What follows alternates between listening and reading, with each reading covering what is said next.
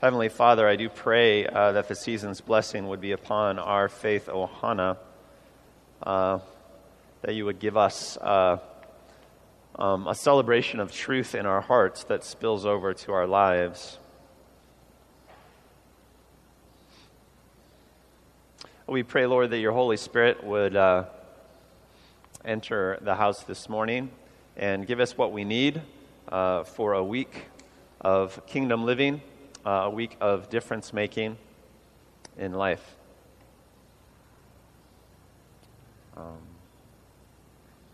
We pray, Lord, that the miracles of the healing service last week would take deeper root and produce fruit in the lives of those who were touched. And we pray, Lord, for those of us who are starting out with a new life in this season, a new life of faith, new commitments, that they would take deep root this morning and produce fruit. We commit ourselves to your purposes in Christ's name. Everybody says, all right, we are getting to the home stretch of our sermon series on the life of this guy, King David, who was in Israel's most famous king, was in the line, the family that ultimately would produce Jesus. And today we're going to talk about David's most famous sin. Yay! Let me start you with the warm-up question. Go ahead, crack your neck, crack your knuckles, roll your shoulders, give a high five to somebody next to you. Get the juices flowing, because here you go. It's audience participation time, and we're going to start with a really, really easy question. You ready? What's your weakness? What's your kryptonite? What is your habitual indulgence? What's your habitual indulgence? Come on, you know. What's that? Amazon. Yeah, well, there's a sermon. What's the thing that you do that, if you just let it go, could become absolutely devastating in your life? You know? This thing that you tend to do that if you let it go... Oh, Vern has one. Procrastination. Stand up and show everyone your T-shirt. Mouth of a sailor, heart of a saint.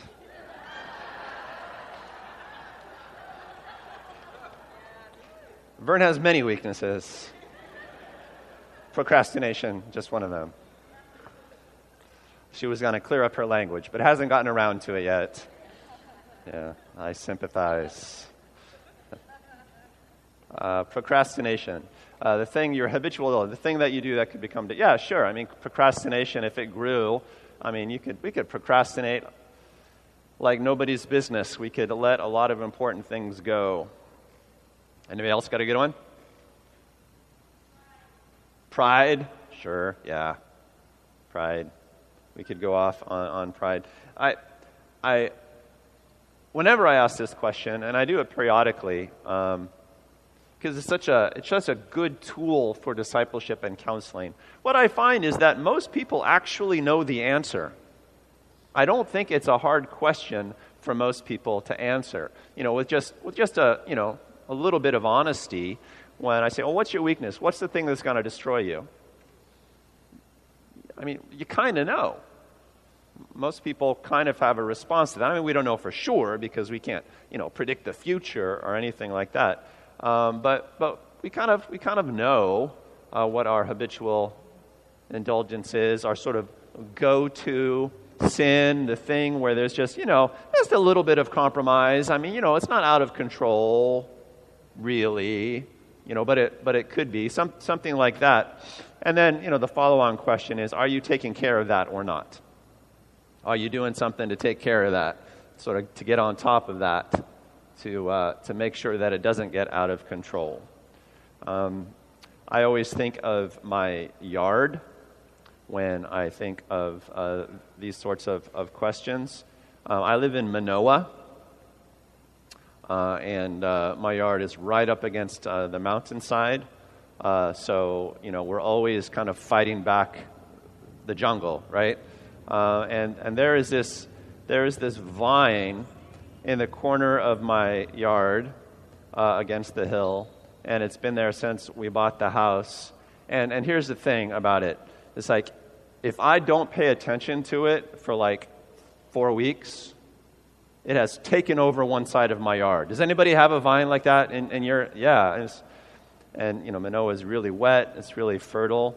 And so periodically in the mornings, I just have to go over there and I have to yank it. It's really hard for me to get to the roots because they go to the center of the earth. And, you think you have it here, and it just pops up there. It is the weed, And in life, we often have the weed, don't we? Like, we try to get it out of our life, but, we kind of squish it here, and it pops up there. This habit, maybe, it's just an outright sin that you've been struggling with for, like, forevers. And if you just don't pay attention to it for a while, it can just go crazy. It threatens to take over the whole area. Suddenly, you're lost in a jungle. Where today we're talking about the epic story of David and Bathsheba. What's the story about? Sex, death, sin. Yes, all of the above. That's the great thing about the story of David and Bathsheba. If you don't know it, we will read through the outline here in just a moment. It's a story about illicit sex, adultery, lies, betrayal, murder, cover-up. I mean, it was a full weekend. And my question is, how could a guy like King David with, and here's the phrase, a heart after God's own heart, a man after God's own heart, right? This is the guy that God chose out of nowhere and nothing to be king of Israel, anointed him and said, this is a heart I just love. This is a heart that I can build on. This is a heart I can trust. And he ends up kind of becoming a murderer. What does a guy with a heart after God's own heart have to do to become an adulterer, a liar, a murderer? And then also, importantly, what does a guy with a heart after God's own heart do about it once he realizes that he's made such a mistake? That's what today's story is about. It's a long story. The story of David and Bathsheba takes up 2 full chapters in 2 Samuel. It's no joke. I've excerpted it wildly. You'll can read along in some part in the back of your program. The story picks up at the beginning of 2 Samuel chapter 11. Those of you who have been following along in the sermon series know that David has become king. Finally, after years of travail and living in the wilderness and running for his life and being the Robin Hood of Israel and fighting all of Israel's enemies kind of from the periphery, he is made king, and now he's fighting off Israel's enemies from the throne. He's established his capital. Things have settled down a little bit, but still, he's got battles to fight. In the spring, at the time when kings go off to war, David sent Joab out with the king's men and the whole Israelite army. They destroyed the Ammonites and besieged Rabbah, but David remained in Jerusalem. And that's how it was back in the day. It was in the springtime when tribes, nations fought with each other. They had a very seasonal approach to the year. There was a time for planting. There was a time for harvest. There was a time when the weather was inclement. You couldn't do much. And then there was a time to go off and fight your battles. And it was in the springtime in this area of the world. So the season for war is upon them. When kings go off to war, it says, but this king decides not to go off to war. Instead, he sends his general out to do it. But David remained in Jerusalem. And that's the prelude. One evening, David got up from his bed and walked around the roof of the palace. He's restless. From the roof, he saw a woman bathing. The woman was very beautiful, and David sent someone to find out about her. The man said, she is Bathsheba, the daughter of Eliam, and the wife of Uriah the Hittite. pause. Uriah the Hittite is one of David's most famous soldiers. He is, in fact, considered to be one of David's mighty men. He's a guy that has fought beside David for years at this point. You know, he's in David's posse. He's Uriah the Hittite, which means that he's not a Jew. Ethnically, he's not part of David's kingdom, but he's one of those down and outers that joined David when he was living in the caves in the wilderness, one of the criminals that sort of rallied to him. And he has, in fact, become one of David's heroes, a hero of the nation of Israel, Uriah the Hittite. Then David sent messengers to get her. She came to him, and he slept with her. Now she was purifying herself from her monthly uncleanness. That's why she was bathing, presumably in some visible place. Then she went back home. The woman conceived and sent word to David, saying, I am pregnant. Busted. So David sent this word to Joab, send me Uriah the Hittite. David is a very clever guy, and he has come up with a solution. And Joab sent him to David. And when Uriah came to him, David asked him how Joab was, how the soldiers were, and how the war was going. Then David said to Uriah, go down to your house and wash your feet, which meant, hey, weekend furlough, go enjoy your wife. You see what David's concocting here. It's like, whoops, I got your wife pregnant. You get to come home for the weekend. I'm going to send you to your wife. You're going to sleep with her, and nobody's going to know it's my kid. They're going to assume that it's your kid. Everybody, okay, that's the plan. I just want to make sure that you were following. But Uriah slept at the entrance to, so Uriah left the palace, and a gift from the king was sent after him. David's really laying it on thick. But Uriah slept at the entrance to the palace with all his master's servants and did not go down to the house. He sort of slept in the gatehouse. He slept in the barn with the servants. Uriah was a man of honor. He's like, look, my homies are out fighting the war right now. Who am I to go take a weekend with my wife, kicking back and drinking beer in the den? I'm not going to do that. I'm just going to stay here until I go back to the front. You see the sort of guy that Uriah is. Skipping down a little bit, David finds out that Uriah did not go sleep with his wife, and his plan has been foiled. So this is what he does. In the morning, David wrote a letter to Joab and sent it with Uriah. In it he wrote, put Uriah out in front where the fighting is fiercest. Then withdraw from him, so he will be struck down and die. And that is, in fact, what happens. Uriah goes back to the front carrying this letter. He gives the letter to Joab. Joab opens it, reads instructions to kill the bearer of the letter, essentially to kill Uriah. Everybody just go. I mean, how dastardly is that? You have the guy carry his own death notice. They charge the city. Uriah, being the brave, courageous soldier that he is, rushes to the front. He's fighting against the wall. And then on a secret signal, everybody else withdraws and just leaves him there in the thick of the battle. And Uriah gets struck down. Nastiness. And then when Joab sends news that Uriah has been killed, David takes Bathsheba into his own household. David essentially marries her, and boom, and the crime is covered up. The crime is covered up. So we'll just stop there. Again, to review, we'll stop there for the time being. So it's the season when kings go to war, but David is taking a break this time around. He's taking a break. He's effectively on vacation. He's letting down his guard a little bit, is what he's doing. He's decompressing. And I get it. It's because David has been on guard his whole life. Pretty much since the moment that Samuel anointed him to be king over Israel, his life has just been non-stop drama and struggle, right?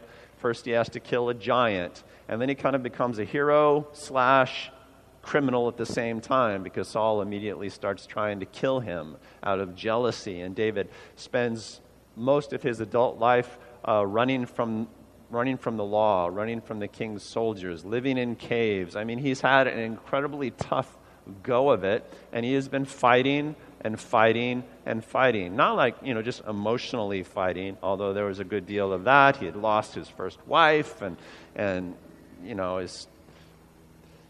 the Philistines were trying to kill him. He had to humiliate himself there. You guys have been following most of the stories. I mean, he deserves a break, does he not?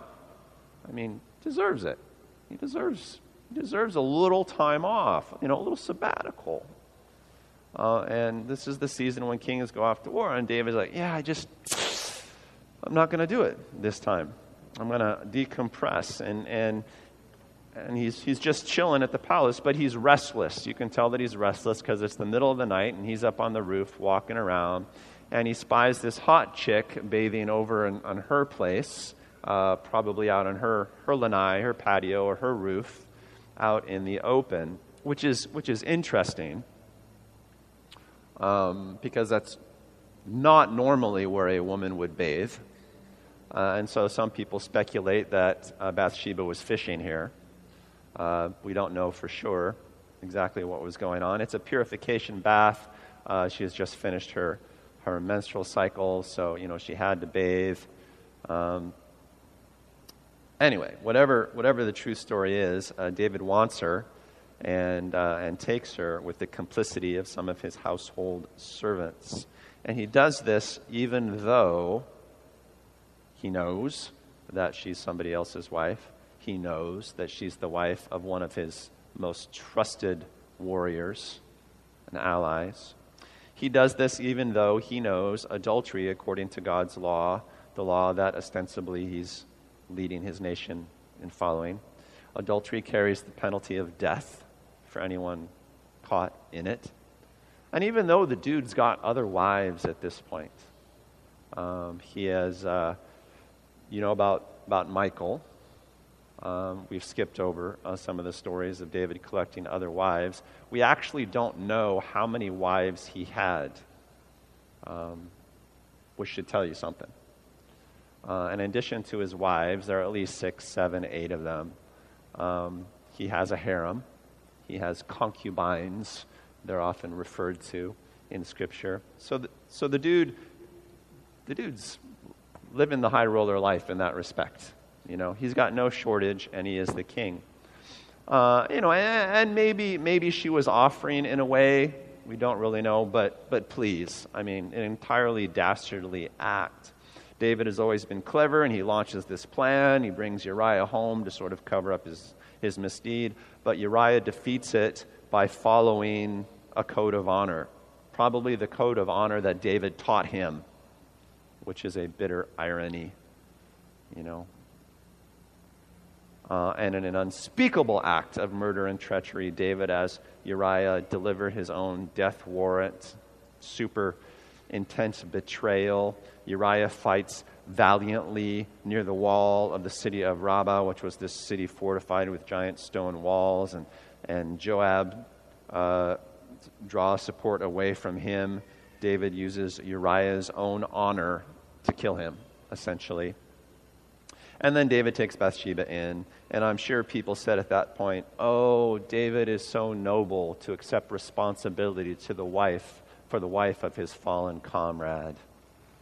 The public relations win for David.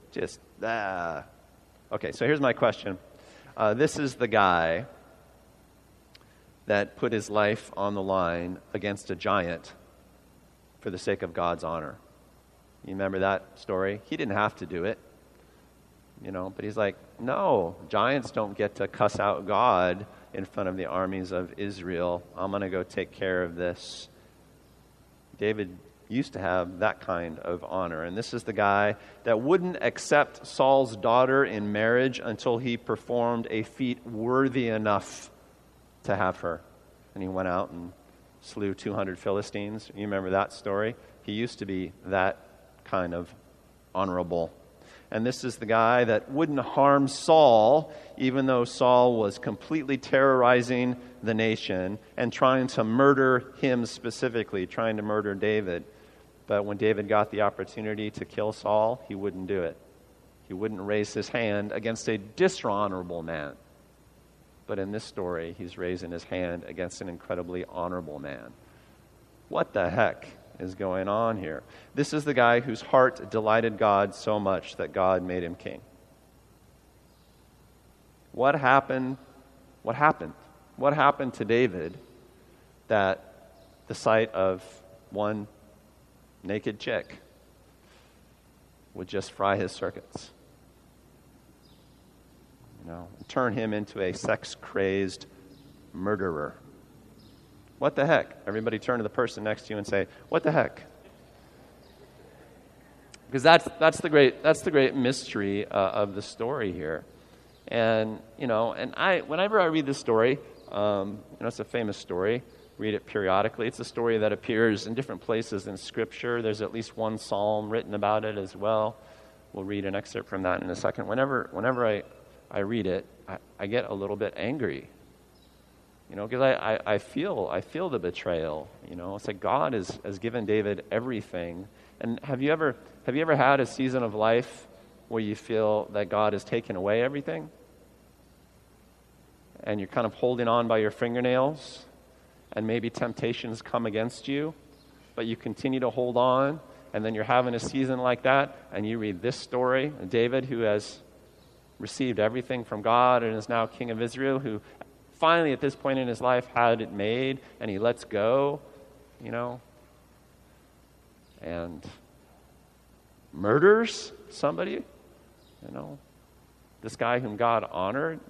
I feel the betrayal. There's the betrayal here for everyone who's ever tried to be faithful in tough circumstances. Ouch. So what did we miss? What's going on here?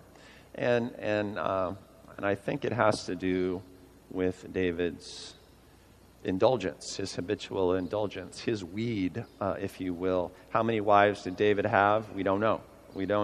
There was Michal, whom you know about, then Ahinoam, which was who was probably his second wife. We don't read a lot about her, but she was the mother of David's eldest son, who's going to figure into the story shortly, a son that would eventually rebel against David. There's Abigail, a wife that David picked up after having an argument with her husband.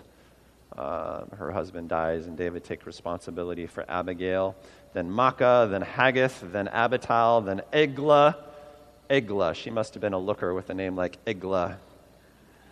Then Bathsheba, those are the ones that we know about for sure.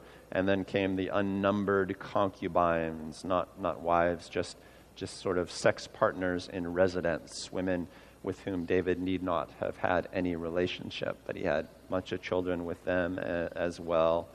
I'm not sure what a guy with 7 wives needs with a harem, but David saw fit to have one. As for the record, the Bible frowns on polygamy, kind of frowns on this multiple wives thing. Adam only had Eve, right? And it wasn't until Genesis 4 that we read about a man who thought to take 2 wives. He was sort of a sexual innovator. His name was Lamech. And Genesis 4 kind of makes a big deal about that. His excuse was, hey, it's not like I've killed anybody, which is an excuse that guys have been using when they want to seduce women ever since then. Hey, it's no big deal. And that's how polygamy got into the human race, evidently. Is a big enough deal that people thought to record it. But the Hebrews were not polygamists by tradition. It really wasn't part of their heritage. Abraham had one wife, Sarah, and when Sarah couldn't have children and wanted to get Abraham children by another means, she chose a foreign maid. It had to be a foreign woman because good Hebrews didn't play polygamy. Only foreigners would. People were making excuses for it. Moses only had the one wife. It seems that Hebrews picked up polygamy from the Canaanite tribes in the Promised Land, from the people around them who were very sexually licentious. And, over the years, the Hebrews picked that up. And I think what that meant is that women declined in status because they became collectibles. And you see that happening in a lot of polygamist cultures. Paul would eventually tell Timothy in the New Testament that a pastor should be beyond reproach, the husband of but one wife, just to sort of clear things up. But God doesn't necessarily fight polygamy outright at this time in Israel's history. It's not ideal, but God was working with people. And so the law said only this, that if you had sex with a woman, if a man had sex with a woman, the man had to take responsibility for caring for that woman for the rest of her life.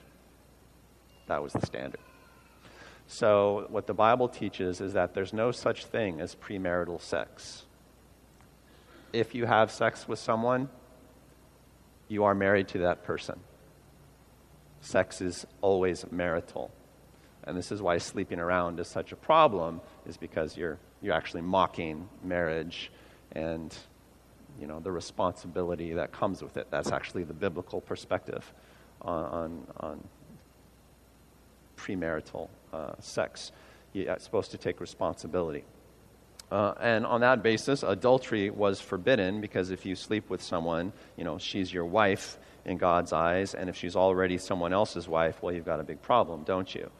And in this day and age, it was men, sleeping with women, but of course the opposite is true as well. If a woman sleeps with someone who's already someone else's husband, well, you've got a similar problem. Clearly, David has a problem in this area.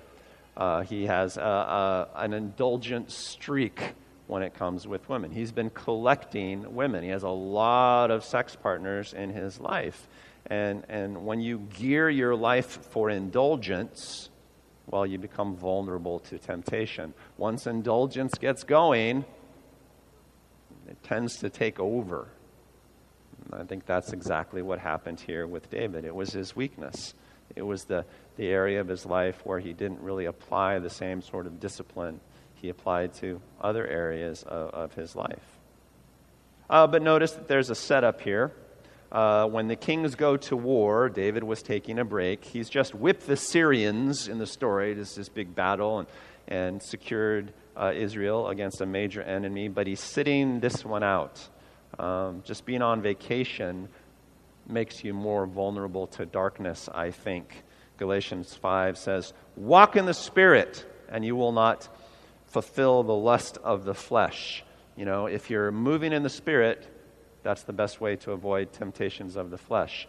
If you've got a really, really healthy lawn, that's the best way to control weeds, right? When you're fighting a battle, you're not likely to lose discipline. But when you're taking a break, that's exactly when you're likely to lose discipline. When you're just sort of relaxing into the flesh. That's exactly when you get into trouble. I don't worry about people's moral behavior when they go on missions trips. I worry a great deal about people's moral behavior when they leave the island for the whole summer on vacation.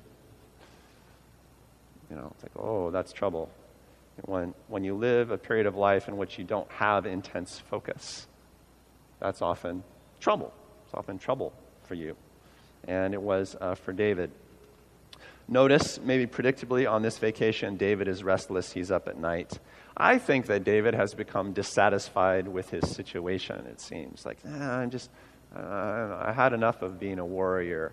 But he doesn't really know what else his life is about. So he's just up pacing at night. He's just trying to find his way. He's got some sort of inner turmoil. I'm not sure how it happened, but I do think it happens to a lot of people who focus on the state of their life rather than the purpose of their life, if that makes sense.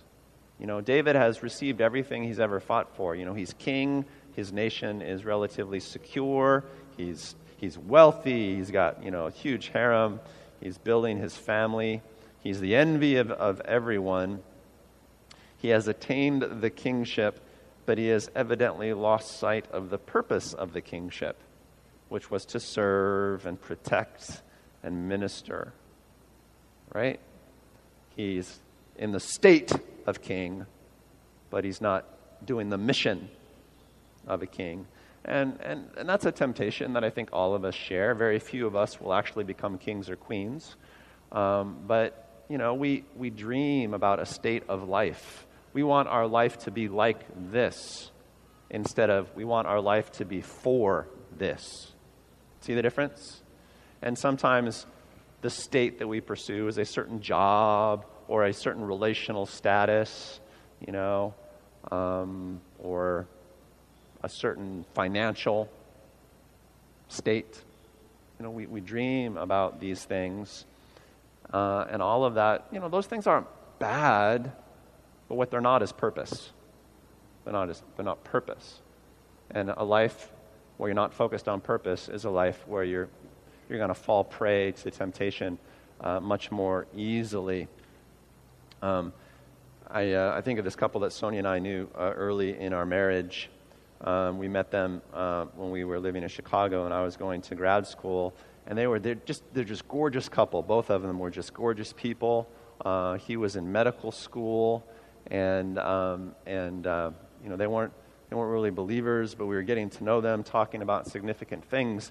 And I learned very quickly that they kind of had this obsession. He was going to come to Chicago, he was going to become a doctor, and then they were going to move back to their hometown where he was going to open a practice, and they had a plot of land that they'd made a deposit on, and somebody was waiting until they could pay. They had their life figured out perfectly.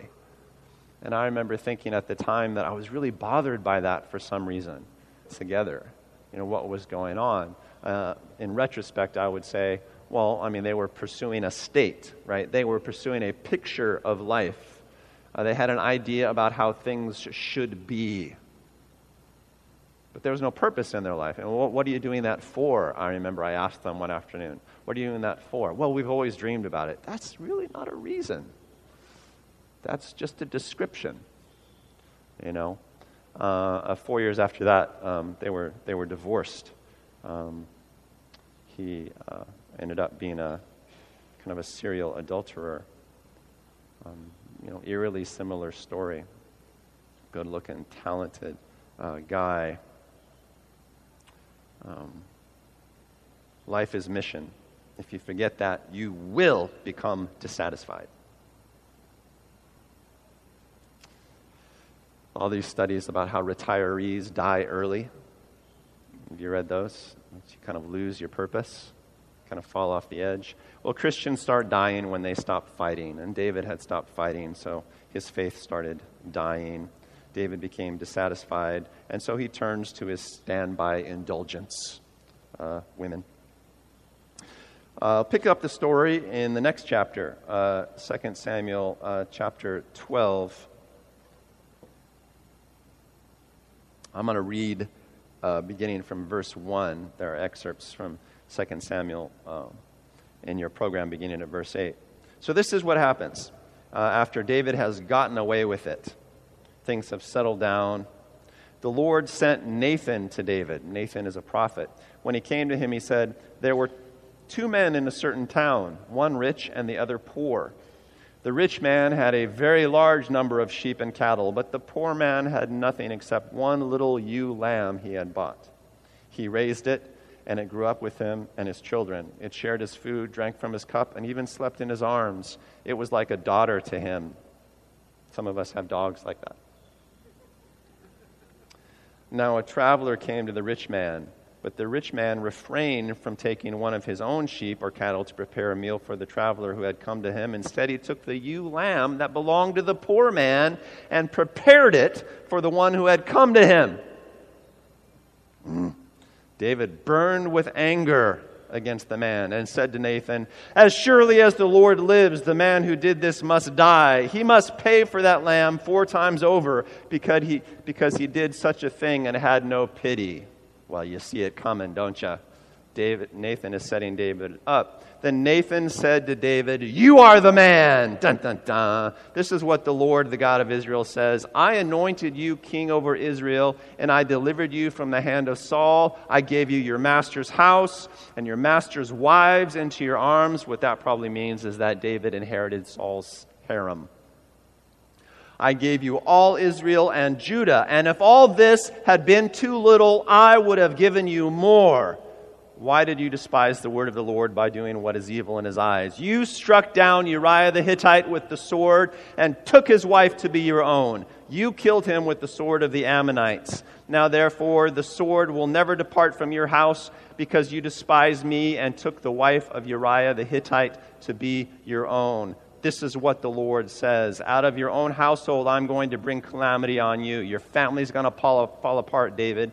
Before your very eyes I will take your wives and give them to one who is close to you, and he will sleep with your wives in broad daylight. You did it in secret, but I will do this thing in broad daylight. All Israel." Then David said to Nathan, "I have sinned against the Lord." Yeah. David gets busted by the prophet here. After Nathan had gone home, the Lord struck the child that Uriah's wife had borne to David, and he became ill. David pleaded with God for the child. He fasted and spent the nights lying in sackcloth on the ground. The elders of the household stood beside him to get him up from the ground, but he refused, and he wouldn't eat any food. And on the seventh day, the child died. David's attendants were afraid to tell him that the child was dead, for they thought, "While the child was still living, he wouldn't listen to us when we spoke to him. How can we now tell him the child is dead? He may do something desperate." And we'll stop there for a second, pick it up in a moment. So Nathan comes along and tells David a story, and this little story about a rich man stealing a man's pet and serving it for dinner. It's the ultimate gotcha moment, and David has effectively judged himself when he judges this guy. And it gets totally busted. Nathan says, "Yep, that's you, and there will be consequences from your own household. There will be rebellion and destruction." And that's a story that we're going to study next week. But suffice it to say that David's family falls apart in the most consequential and violent fashion. David repents before the Lord. He says, "Yeah, I have sinned against the Lord." And he goes into fasting and humiliation, rituals of humiliation, in order to save the life of the child that Bathsheba had born to him. And his repentance was not as casual as these verses might suggest. For one thing, he doesn't kill Nathan, which is good. He killed Uriah. Nathan only knows because God told him, and you could see David saying, "Well, I'm going to lop off this guy's head, and that will take care of this threat." That would have been the easiest thing for him to do, but at least David has the decency to know that he needs to repent before the Lord here.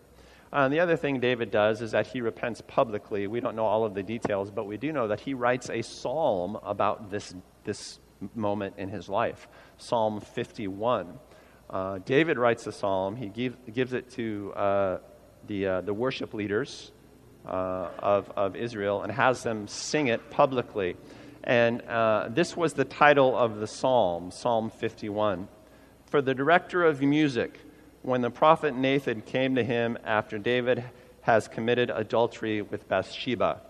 How would you like to see that title on the overhead? So David is making very plain what he has done. He's having the national choir sing about it in front of everyone.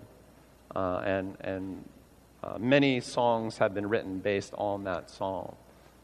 "Lord, renew a right spirit within me," is perhaps its most famous line. So David does what he can to kind of repent. He probably should have been killed, right? Because he's broken laws of both adultery and murder. But he gets away with that. I don't know that he would have argued had somebody said that he should forfeit his life. There will be big consequences, he says. Nathan says to David, so David is just bracing for them. The first consequence is that the child dies. And this is judgment against David. I know it seems unjust for God to kill the kid because the kid didn't do anything wrong. I'm pretty sure that kid is fine in eternity. I'm pretty sure God received the child, and the child is going on to his next life with great interest and joy. The baby was innocent, and he was received as innocent into eternity. But David has to go through all of that. Picking up the story in 19 and 20. David noticed that his attendants were whispering among themselves, and he realized the child was dead. "Is the child dead?" he asked. "Yes," they replied, "he's dead." Then David got up from the ground. After he had washed, put on lotions, and changed his clothes, he went into the house of the Lord and worshipped. Now that's an interesting response to your kid dying. It's like, well, I'm going to stop praying and fasting then. I'm going to get dressed, cleaned up, and I'm going to go dance before the Lord. And then he went to his own house, and at his request, they served him food, and he ate. And his attendants asked him, "Why are you acting this way? While the child was alive, you fasted and wept, but now that the child is dead, you get up and eat." And he answered, "While the child was alive, I fasted and wept. I thought, who knows, the Lord may be gracious to me and let the child live. But now that he's dead, why should I go on fasting? Can I bring him back again? I will go to him, but he will not return to me." In other words, I will see him in the next life, but I can't see him here. The story goes on.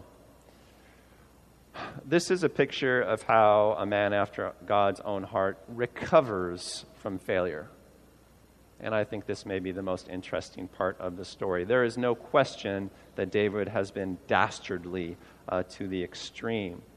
And he's suffering the consequences of that.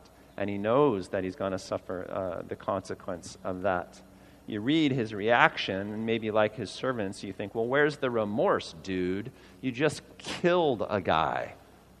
Where's the remorse? And here's how I think David reads it. David has just gone through a bad season of not trusting God very well. And so his number one priority is to start trusting God again as soon and as strongly as possible. He has to get back to trusting God. Always the first thing that we have to trust about God is that he loves us and forgives us and is for us. That's always the first thing anybody has to trust about God. And so even though David has made a complete disaster of his life, of his kingship, his first priority is to embrace the love of God. And he expresses that as David often expressed it. He expressed it through worship. He's a very musical guy. He writes Psalm 51, which is a psalm of public humiliation and repentance. And then he just spends time before the Ark of the Covenant dancing before the Lord and worshiping God. Grieve if you need to grieve. Repent if you need to repent, but don't ever waste any time on shame. Grieve if you need to grieve. Repent if you need to repent, but don't ever waste any time on shame.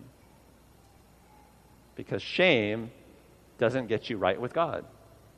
Shame is a barrier between you and God. And forgiveness is always easy in the kingdom of God. Forgiveness is always easy. God is super generous, and we need to trust that so that we can get on with the good stuff. Because the problem is we're not getting on with the good stuff. So David's heart was to restore worship.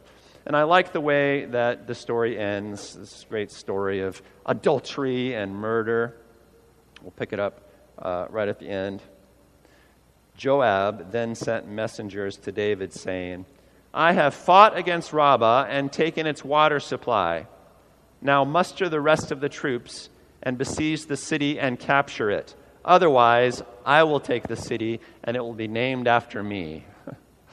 Which is it's just a great little section. It's like Joab, his general, is kind of poking at David. "Oh, you want me to take the city? That's your job. You should have been here from the beginning. From one warrior to another, that's how you got in trouble. And you made me complicit. Come on, get your butt out here and take the city, or do you want me to take over? You know, this little sarcastic jab there at the end. Am I the man now? You had me do your dirty work before. You want me to do your glory right now? You see what's going on there? And David gets off the couch.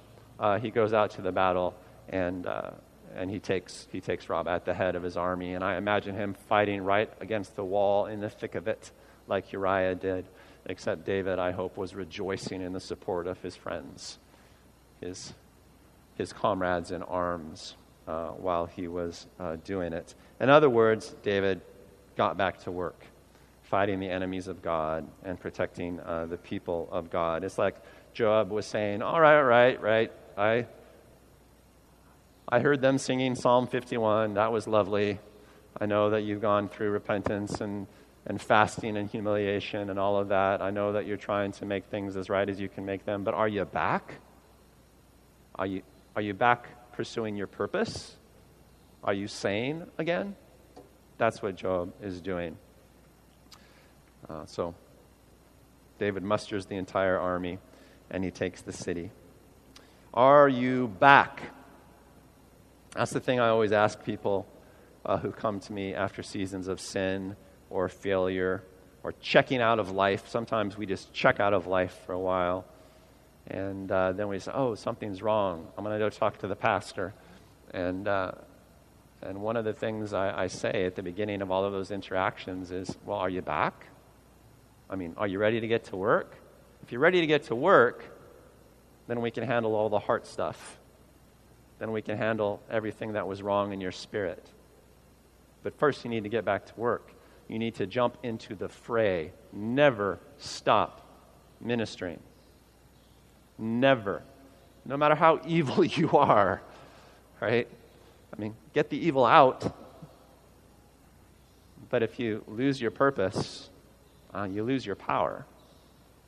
You lose your power to fight off the temptation and the indulgences. Are you back? Maybe this morning some of you are in that place where for whatever reason your life has just stalled out. Maybe because you've gotten engaged in sin and you're still coming here because you know that this is life, but over here in your weekly life, you know, you're just messed up and you know it. You know it. What's happened to you is that you've stopped ministering. The level of your kingdom activity has gone down, and you're just kind of treading water in life. And maybe that's you this morning. You're in a treading water sort of place. You just kind of taking in your status. You're okay. You're coping. But eventually that indulgence is going to wipe you out. Eventually it will kill your heart. It will destroy you, or worse, make you a destroyer. That's how it works. God said to Cain, you must master sin or it will master you. Right before Cain murdered his brother. And sin mastered Cain. Don't mess with the weed. Don't mess with it. It will take over your whole yard. And that's you. You know it. My first question to you is, do you want to come back? Right? Do you want to get back into battle? Because that's going to be the way out for you. You're going to have to engage your purpose. You're going to have to remember who you are and what you're for. What you're for. And if you want to come talk to me about your sin, that's what I'm going to talk to you about. So, well, what are you for? What are you not attending to? Okay, now that we know that, let's attend to all the crap that you've let in. That you've let this indulgence take over your life. Now, speaking about indulgence, what is your habitual indulgence? What is your weakness? I asked you at the beginning, and what I find is that almost everybody knows the answer to that.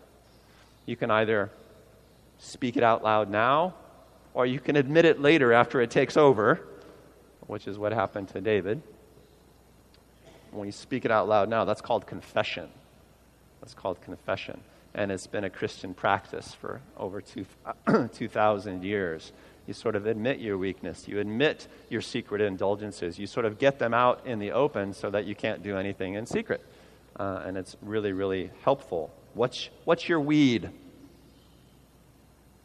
It's a double entendre there. Maybe your weed is weed.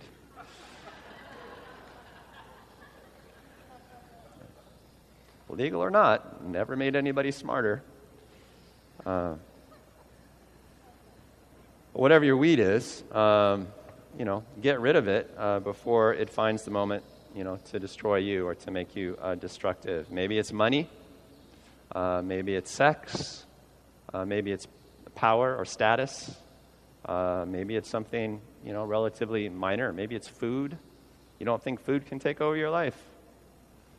You don't think food can become something that eventually just makes you feel really, really ashamed. Takes you right out of the game. And in this culture, that's actually huge. Huge. It can be anything, right? Something that you just indulge in and gets out of control. Whatever it is. Could be what you're listening to. Could be what you're looking at. Could be who you're engaging with. What's your weed? So 2 things. Weeds pop up a lot in life, so you have to deal with them routinely. You need a routine for keeping the weeds down. If you've ever tried to keep care of a yard in Manoa, you know that this is true. You may need help doing it. You need a routine for talking about stuff at which you're weak.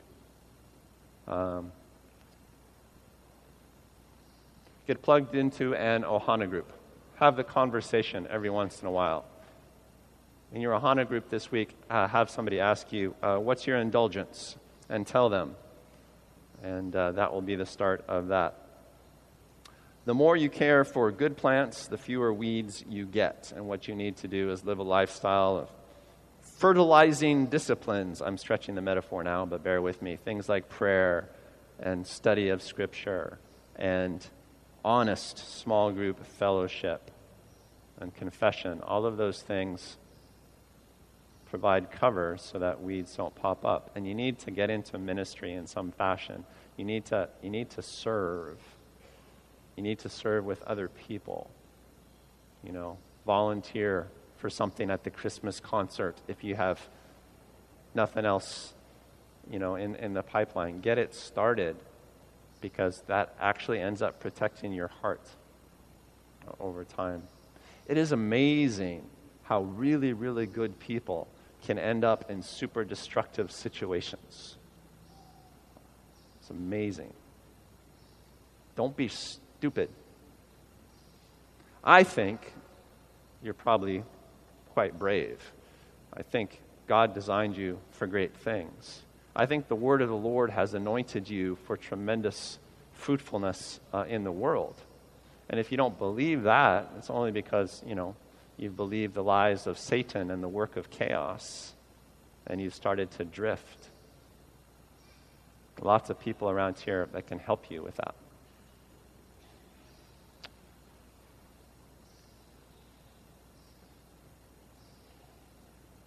Let's pray.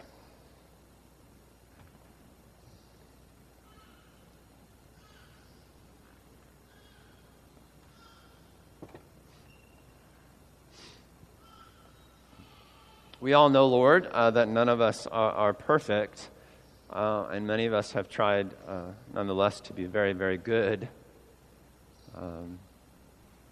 A helpful spirit of conviction this morning, conviction about the little weeds that can grow into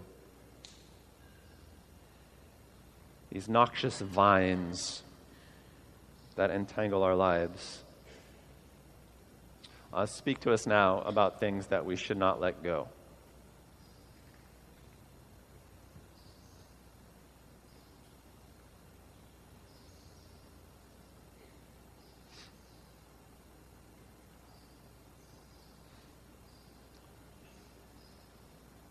Speak, Lord.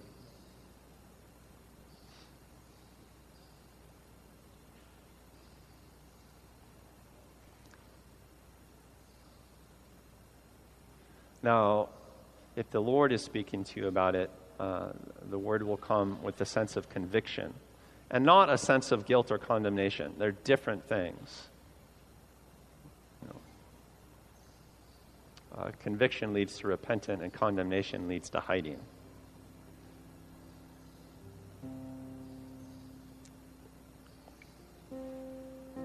You can, if you want to, try to repent on your own.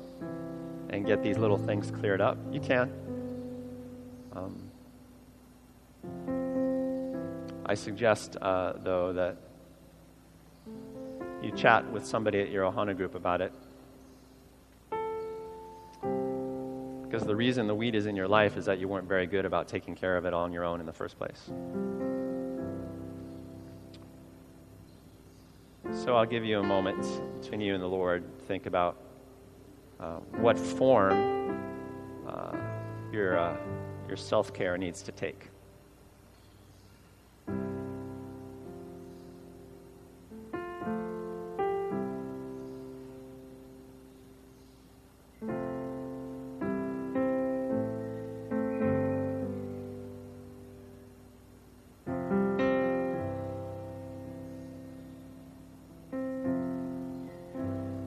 We pray, Lord, as David prayed in Psalm 51, that you would restore unto us the